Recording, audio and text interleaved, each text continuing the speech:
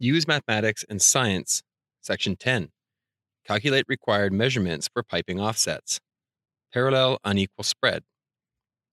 Offsets are designed into piping systems when it is necessary for a piping run to avoid an obstacle or another component of the piping system. When parallel piping runs are installed by a fitter, the pipes run at a certain spread. Spread is the distance, center to center, between pipes. In many installations, the spread distance changes when we offset around an object. This type of offset is called an unequal spread offset. This piping practice poses aesthetic problems when the piping is exposed, which is the norm in many industrial applications. A close look at the start of an offset shows that the two parallel lines terminate at the same place. This is indicated by the line labeled C. It is also apparent that line C is the hypotenuse of a triangle formed by the shaded area. Once the offset is formed, the spread has been reduced by almost 3 inches, indicated by line A, which is the adjacent side of the triangle. Given the original spread of 10 inches, we could calculate the new spread using trigonometry and solving for side adjacent. Cosine 45 times hypotenuse equals adjacent. Equal spread offsets are offsets in which the piping's center-to-center measurements remain the same through the offset. This consistent distance is achieved by increasing the length of pipe on the outside of the offset to accommodate an equal spread. This is the preferred way of installing parallel piping runs in our industry. A close look at the 45-degree offset in Figure 6 shows that the pipes do not start the offset at the same point. The distance that one fitting extends past the next is indicated by the length of line B and is called the extension. If we use the small angle as the angle of reference, we can see that the known dimension, 10 inches, is the adjacent side and the extension is the opposite side of the triangle. This reference angle is always half of the fitting angle, in this case 22.5 degrees. Calculating the extension. As stated earlier, the angle used for calculating the extension for an equal spread offset is half of the fitting angle. This is because the extension is measured from the center of the fitting, and at that point, only half of the fitting's deflection has occurred. It is important to note that because both the extension and the spread are two sides of the same triangle, when the spread is increased, the length of the extension will increase proportionately. To find the length of the extension, we use the given spread, 10 inches, as the adjacent side of the triangle. The length of the extension will be the opposite side, B. If we use trig to solve for the extension, E, the trig function we chose will have to have the value we know adjacent and the value we are looking for opposite. The tan triangle would be the proper choice to solve for the opposite. We put our thumb over the value we are looking for. The solution, therefore, is tan 22.5 times 10 equals 4.142 inches equals 4 1/8 inches. Rolling offsets. When the travel section in an offset piping arrangement is neither parallel nor perpendicular to the horizontal or vertical planes, the arrangement is called a rolling offset. There are times when a piping installer must use an offset in which both the horizontal and vertical directions must change to go over and around an object. The pipe run in Figure 12 shows a typical rolling offset with vertical and horizontal offsets.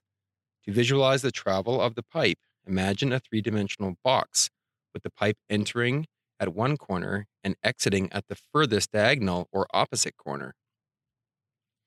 In order to solve for the length of pipe needed for the travel, we must add some dimensions to this imaginary box, starting with the vertical offset dimension, or rise A, and the horizontal offset dimension, or roll B. For our example, we will use a 30-inch vertical rise and a 24-inch horizontal roll for our offset. The first step is to find the length of the true offset. This is the diagonal line X in Figure 12. In past exercises, we found the lengths of different sides of a triangle using trigonometry. When we did this, we knew the reference angle and the length of at least one side. By knowing these two values, we could calculate the lengths of the other two sides. To solve for the true offset X, we know the length of two sides, but we do not know the angles, other than the one being the right angle. To find the length of the true offset, we must use the Pythagorean theorem. Remember that if we know the lengths of two of the short sides and the shaded triangle, we can solve for the hypotenuse x by using the following equation. C equals the square root of a squared plus b squared. In our example, the equation would look like this. TO equals the square root of 30 squared plus 24 squared. TO equals the square root of 900 plus 576. TO equals the square root of 1,476. TO equals 38.42 inches or 38 3/8 inches. Once the true offset has been determined, we can use this measurement to solve for the travel and the advance of our offset. Referring to figure 14, we see that the true offset, x, is actually part of two triangles. It serves as the hypotenuse of the dark shaded triangle we solved for earlier using our 30 and 24-inch dimensions. Also, and more importantly, it serves as the opposite side of the light shaded 45-degree triangle. This triangle also contains the length of the offset travel as the hypotenuse and the length of the offset advance as side adjacent. Given the fitting angle, called the reference angle, 45, and the length of one side, called side opposite, x, we can now use trigonometry to solve for the two unknown dimensions. Solve for advance. Tan is the trig function to use to solve for side adjacent. Using our triangle to solve for the adjacent, the equation should read opposite over tan 45 equals adjacent.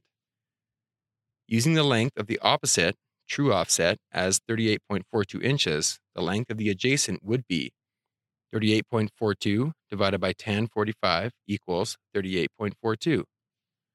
The lengths of the adjacent and opposite sides are the same in this case. As discussed earlier, this is true for the short sides of all 45-degree triangles. When solving for other fitting angles, 22.5 or 60, this will not be the case, and additional trig calculations will need to be used. Solve for travel. The travel is the hypotenuse of the 45-degree triangle and can be found by using the sine function. 34.42 divided by sine 45 equals 54.33. Jumper offsets. A jumper offset in a piping system uses a combination of fittings to go around or over a duct, column, or other object. Unlike a rolling offset, a jumper offset changes direction in only one plane. There are two typical patterns for jumper offsets, both of which contain 45-degree fittings. One pattern contains two 45-degree elbows and one 90 elbow, while the other pattern contains four 45-degree elbows. This approach provides a more streamlined flow path compared to the installation of four 90-degree fittings.